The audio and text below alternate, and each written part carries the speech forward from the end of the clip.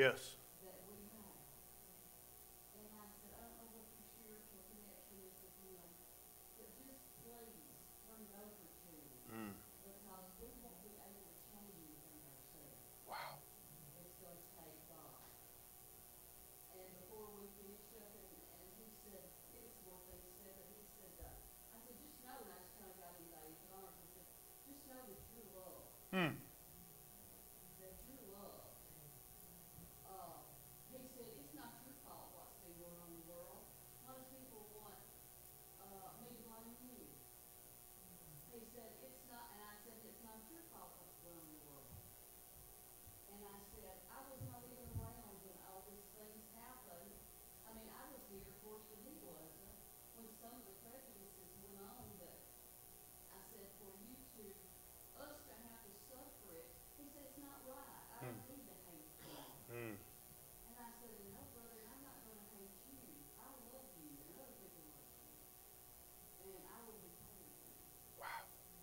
And he got me to my arms, so hands. And of course, my first approach, I was like, you know, he got in my hand, and he said, I love you, Mama. You know, and so I just wanted to tell that. I felt like God put him there. I felt like God wanted to share this today. Absolutely. That young man realizes, you know, everybody's the same. And he realized it ain't my fault. Mm-hmm. And we know it ain't his fault. So we got all kinds of things together. And we want to see a chance to do that. I think God, I think that was my chance that I was there at the right time. Amen. Because he stood up to me, and there were people all over the stage. Amen. So I thank God first of all that he gave me the right things to say Hallelujah. and to be there for that. Amen. Let's give the Lord a hand for that one. Amen. That's big. It's not too often that you get a sermon illustration before you even speak a word of the sermon. Amen. But you're going to find that that is directly related. So we'll call that confirmation, as my Janet always says. And we'll look forward to seeing how that matches up with the Word of God this morning. You know, there are two things of great value, but are very insignificant. There are two things that you and I need to survive, but every day we take them for granted. We either complain because we got too much of one or the other, or we complain because we ain't got enough of one or the other. One of them is hardly seen. If you have too little of it, you can taste the difference in your food. You put too much of it, and it can ruin your food. The other one is visible. In fact, if you don't have it in the dark, you can really hurt yourself. But if it's too early in the morning, you want to turn it off. What are these things? Salt and light, Miss Wanda. Salt and light. One of them works when it comes in contact with food. The other one works when it's empowered by another source. And so in one of the most well-known parts of his Sermon on the Mount, Jesus said, "You are the salt. You are the light. You are the one who comes into contact with others. You are the one who is empowered by another source." Just listen to what the Lord Jesus said in Matthew chapter 5, beginning in verse 13. He said, "You are the salt of the earth, but if the salt loses its flavor, how shall it be seasoned? It is then good for nothing but to be thrown out and trampled underfoot by men. You are the light of the world. A city that is set on a hill cannot be hidden. Nor do they light a lamp and put it under a basket, but on a lampstand, that it gives light to all who are in the house. Let your light so shine before men that they may see your good works and glorify your Father in heaven. Jesus began this Sermon on the Mount describing several beatitudes, several traits that he wanted to be found in his followers. Jesus said that his followers will be greatly blessed when they realize that they can't make it without God. He said that his followers will be happy when their own sin breaks their heart because they realize that it breaks God's heart. Jesus said his followers will be blessed when they completely surrender their lives to God, when they hunger for more of God. Jesus said his followers will be blessed when they extend forgiveness to others because they realize that God has extended forgiveness to them. Jesus said his followers will be blessed when they realize that God yearns for them to be straight with him. Jesus said his followers will be happy when they desire to be thermostat people that change society rather than thermometer people that reflect society. Jesus said his followers will be blessed when they want to be so close to God that other people don't know what they're going to do with them. Each one of those Beatitudes, friend, is an invitation to you. Each one of those is an invitation for you to see if you are what you really say you are. Each one of those Beatitudes points out if you are really committed or if you just have some superficial knowledge of the truth. You see, there were many in the day of the Lord who knew that he was the Messiah. They knew he was the Christ, but they never fully committed themselves to serve him and him alone. Now, the same may be true of some of us here today. I read that true disciples of Christ affect the world positively by the lives they live. Disciples of Christ affect the world they live in by the lives they live. So we need to know, what is Jesus calling me to do? As a servant, as a child of God, as a disciple of Christ, what is Jesus calling me to do? Well, you only have 2 points in your sermon this morning. That's good news, amen? Because you know what that means, right? Nothing. Poor Brenda. She always wanted to point that out, amen? Here's the first thing that Jesus calls me to do. He calls me to be an influence, Miss Wanda. He calls me to be an influence. You read it there in verse 13. He said, you are the salt of the earth, but if the salt loses its flavor, how shall it, whatever it is, we'll find that out in a second, how shall it be seasoned?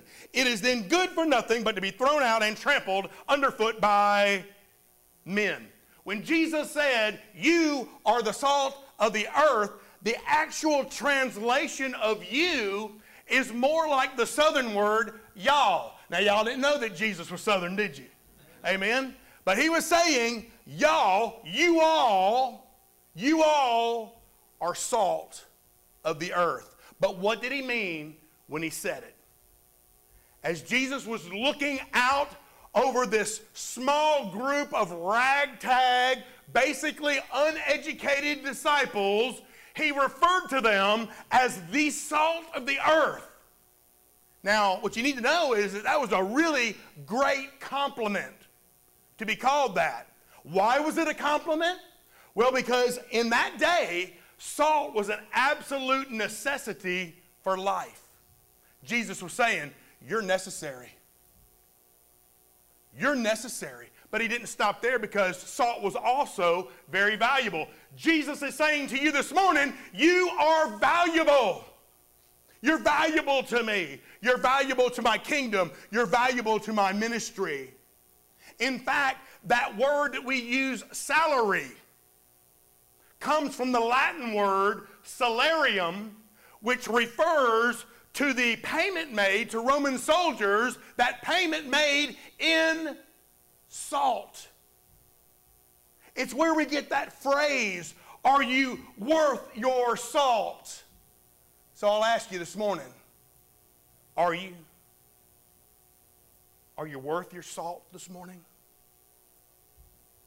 Now, according to the Salt Institute, there are over 14,000 uses for salt. I want to share two of them with you this morning.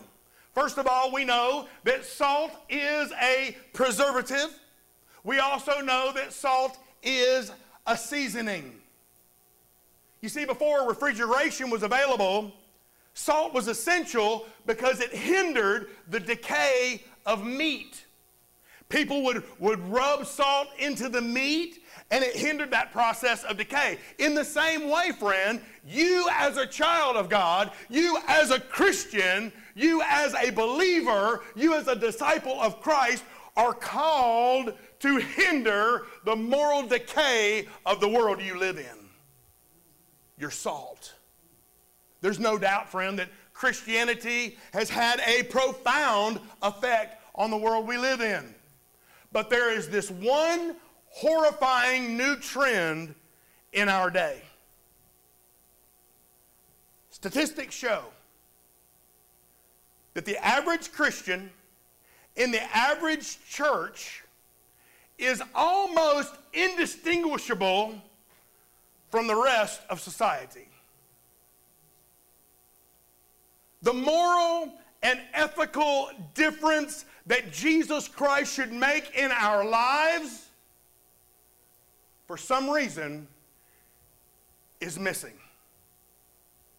For example, when teens claim to be saved, but they do drugs and they drink alcohol at the same rate as the general teenage population, listen, something's missing. When Christian young people live together without the benefit of marriage, listen, something's missing. When Christian marriages end in divorce at the same rate as society, something's missing. When Christians cheat in business, lie, steal, cheat on their spouses at the same statistical level as the rest of society, something is missing. Friends, if we lose the qualities of Christ-likeness that make us different, if we lose those distinct differences, then society around us will no longer have a positive influence. In fact, if we lose those Christ-like qualities, we will actually become a hindrance rather than a preservative. But Jesus also says, yes, you are the salt of the earth, but if salt loses its flavor, how shall it be seasoned? What is it? You're the salt of the earth.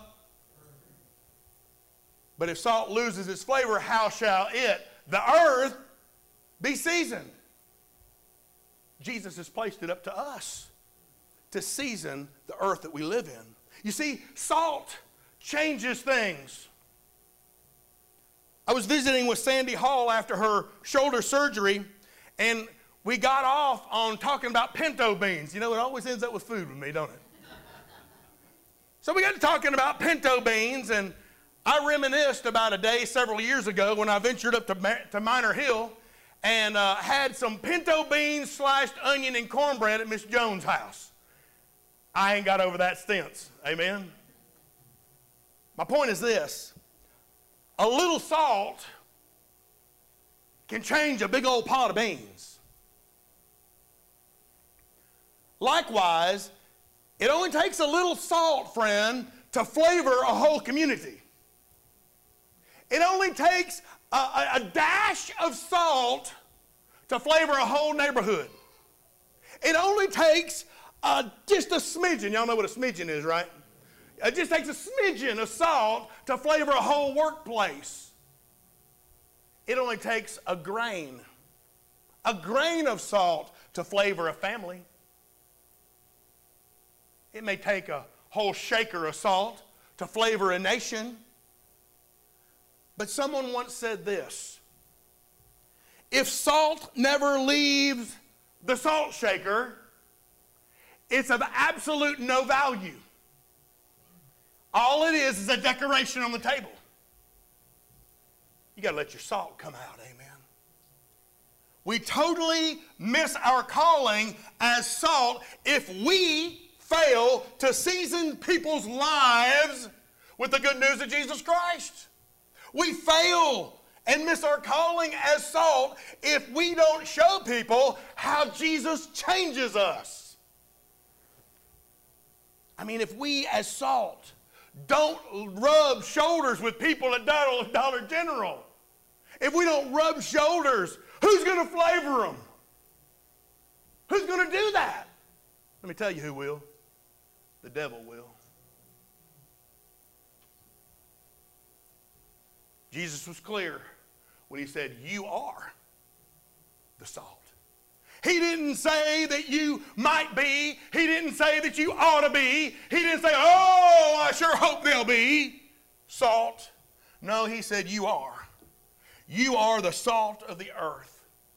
And the great preacher G. Morgan Campbell said it this way. He said, while Jesus was looking out over the multitudes of his day, he saw the corruption in the nation. Y'all hearing me? He saw the corruption in the nation. He saw the disintegration of society at every single level. He saw, friend, the breakdown of our culture. Jesus saw the spoiled condition of people that were living in that day. But because of his love, he knew that the thing they needed the most was salt. Friend, to be salt, you're not called to be spectacular. To be salt, you're not called to be some sensational person. To be salt, you're not necessarily called to even be successful according to the world's standards. To be salt, Jesus calls you and Jesus calls me to be an influence. An influence for the glory of God in our little corner of the world. In our little sphere of influence, he calls you to be an influence. But he doesn't stop there, because there in that passage, Jesus also calls us to have a testimony. Look at verse 14. He says, you are the light of the world. A city that's set on a hill cannot be hidden. You ever seen that before? You're looking at a city up on that hill? There ain't no way to hide that light. Amen? Verse 15, nor do they light a lamp and put it under a basket, but on a lampstand, and here it comes, and it gives light to all who are in the house. Let your light so shine before men that they may see your good works and glorify your Father in heaven. It's been reported that 25% of the nation's population claims to be born again. 25%. But that can't be true. It can't be 25% because that would mean that 75 million active, church-going, faithful-serving Christians would be in America today. And that ain't true. There's not 75 million. You see, many are led to believe that their faith is a personal thing. And listen, it is very, very personal when Jesus comes into your life. But Jesus says, you're not to keep it to yourself. He says we're to have a threefold call to shine the light.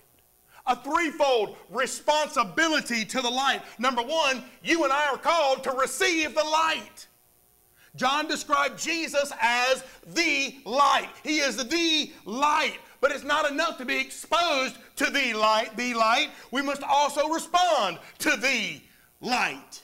Listen to what John said in John chapter 3 in verse 19. Jesus said, and the light has come into the world, but men loved darkness rather than the light because their deeds were evil. For everyone practicing evil hates the light and does not come to the light lest his deeds should be exposed. But he who does the truth comes to the light that his deeds may be clearly seen, that they have been done in God. You see, we have a choice. People can either come to the light or they can reject the light.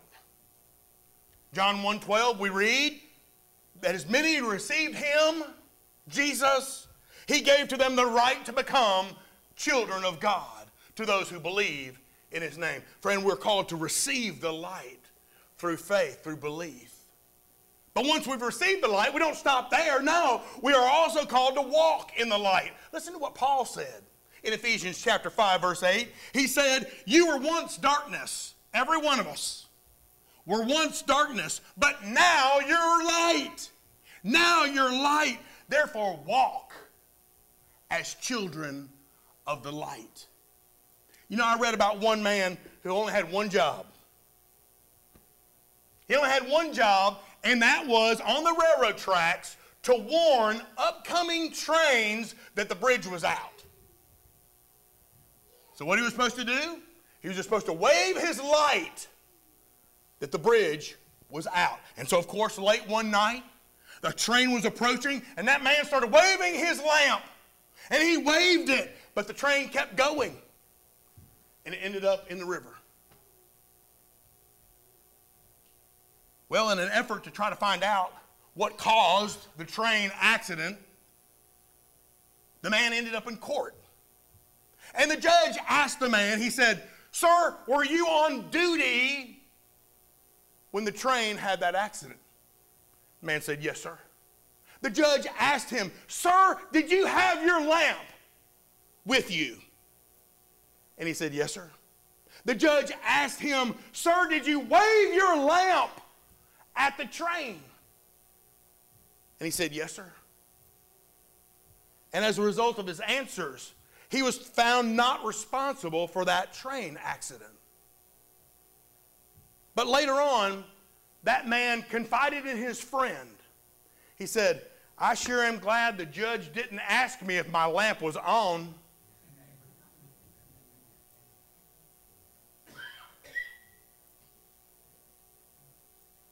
Is your lamp on? Or are you just carrying it around? Is your lamp on? Or are you just toting it around on Sunday morning? Are you warning people of the upcoming danger of a life without Christ? Is your lamp on? Friend, you once were darkness, but now you're light. Shine the light. John says in 1 John chapter 1 that this is the message which we've heard from Jesus, and we declare to you that God is light, and in him there is no darkness at all. He says if we say that we have fellowship with him and we walk in darkness, we lie.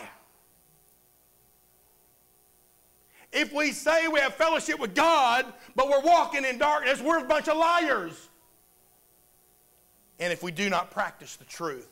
If we walk in the light, as God is in the light, we have fellowship with one another. And get this, the blood of Jesus Christ, his Son, cleanses us from all sin. Now, I can't speak for you, but I can speak for me. I've got sin in my life that needs to be cleansed by the blood of Jesus Christ, God's Son. But if I'm walking in darkness, according to the Scriptures, can I expect God to cleanse me of that sin? I cannot, because I'm walking in sin. So we are called to receive the light, Jesus, and we're called to walk in the light. But we're also called to reflect that light. To reflect the light. Just like the moon reflects the sun in the sky, so too we as Christians are called to reflect the Son of God. Amen. Jesus is the light.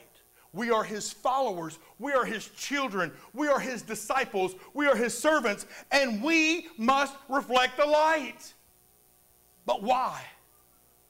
Why does Jesus call me to have a testimony? Why does he call me to reflect the light?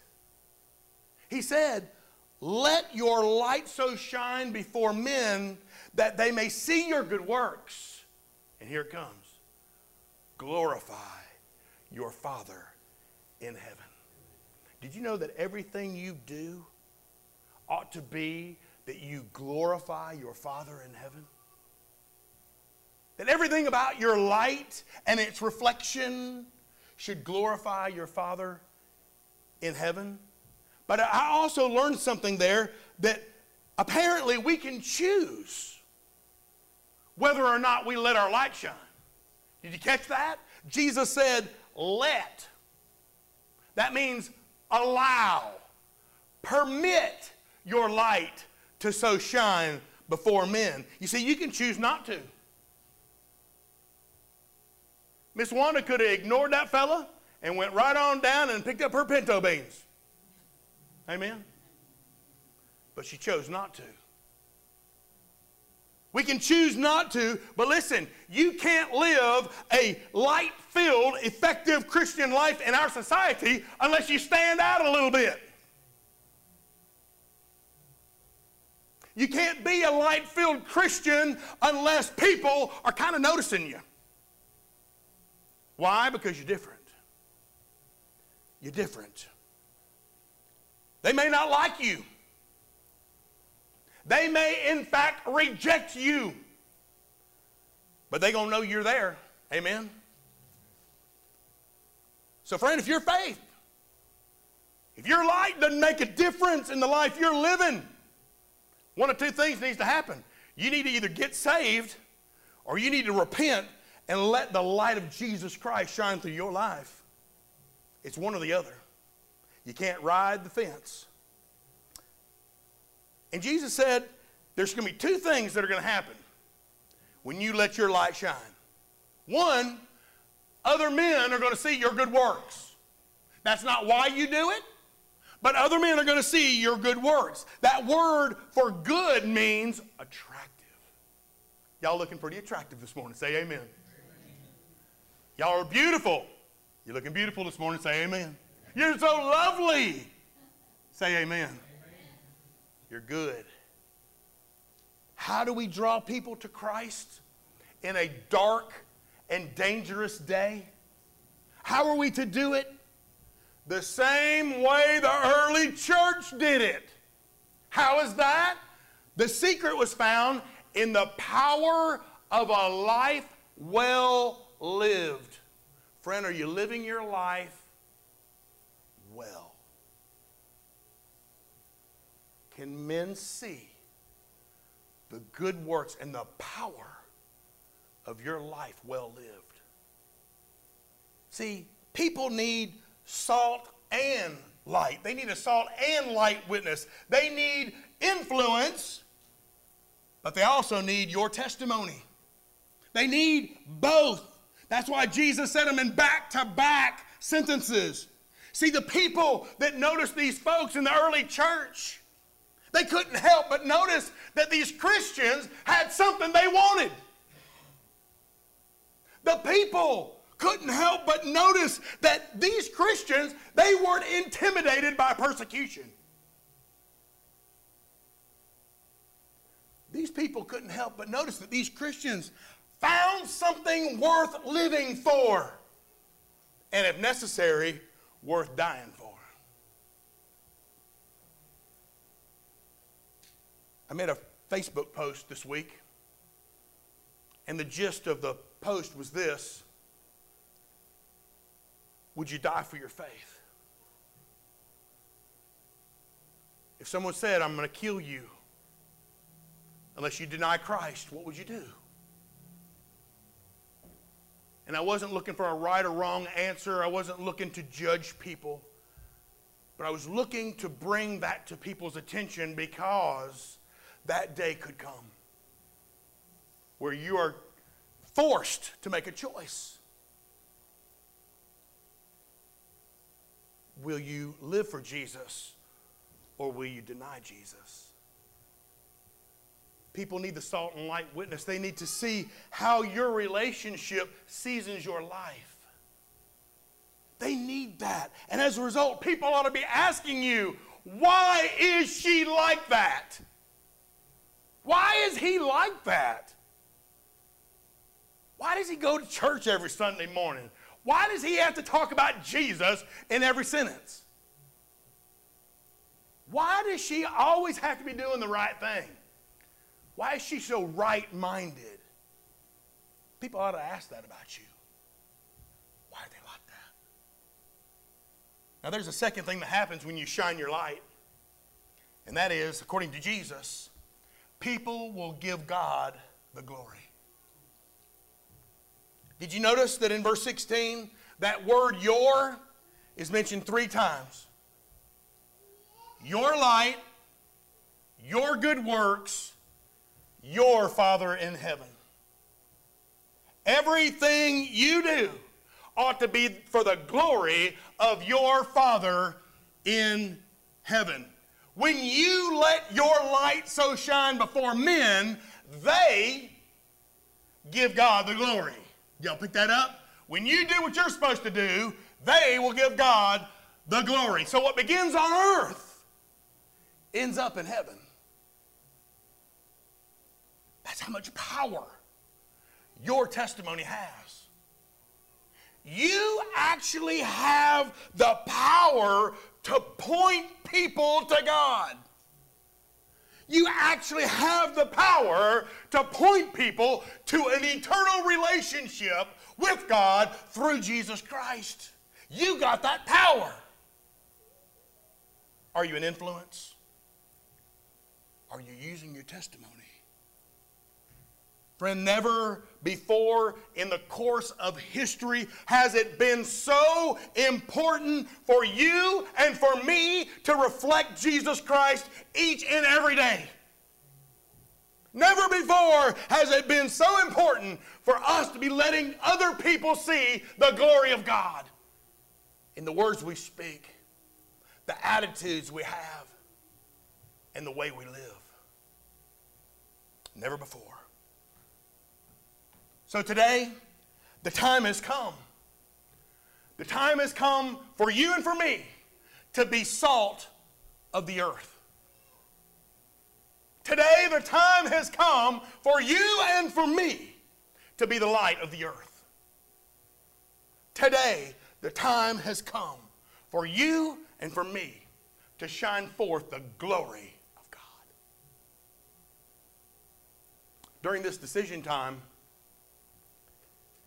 God will ask you to analyze yourself. And He will ask you, what decisions do I need to make so that I can be salt, so I can be light, and so I can shine forth the glory of God? Have you been an influence, friend? Have you been using your testimony? Everybody's got one. Say amen. We all got one. The problem is we get a testimony and then what do? We put it up on the shelf. We don't use it. Say, well, I didn't know I could use it. Well, you've heard it more than one time from this pulpit that we're offering you opportunities to tell your story, your redemption story. And it's come straight as a command from Jesus that not only are we to be an influence, but that we're to be a light. We're to give our testimony. We're to use our testimony. And so once again, your pastor wants to encourage you to use your testimony, your redemption story, on social media.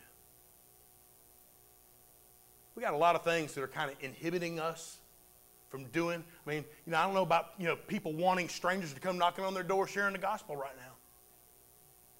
But they'll flick that computer on, won't they? They'll turn their phones on.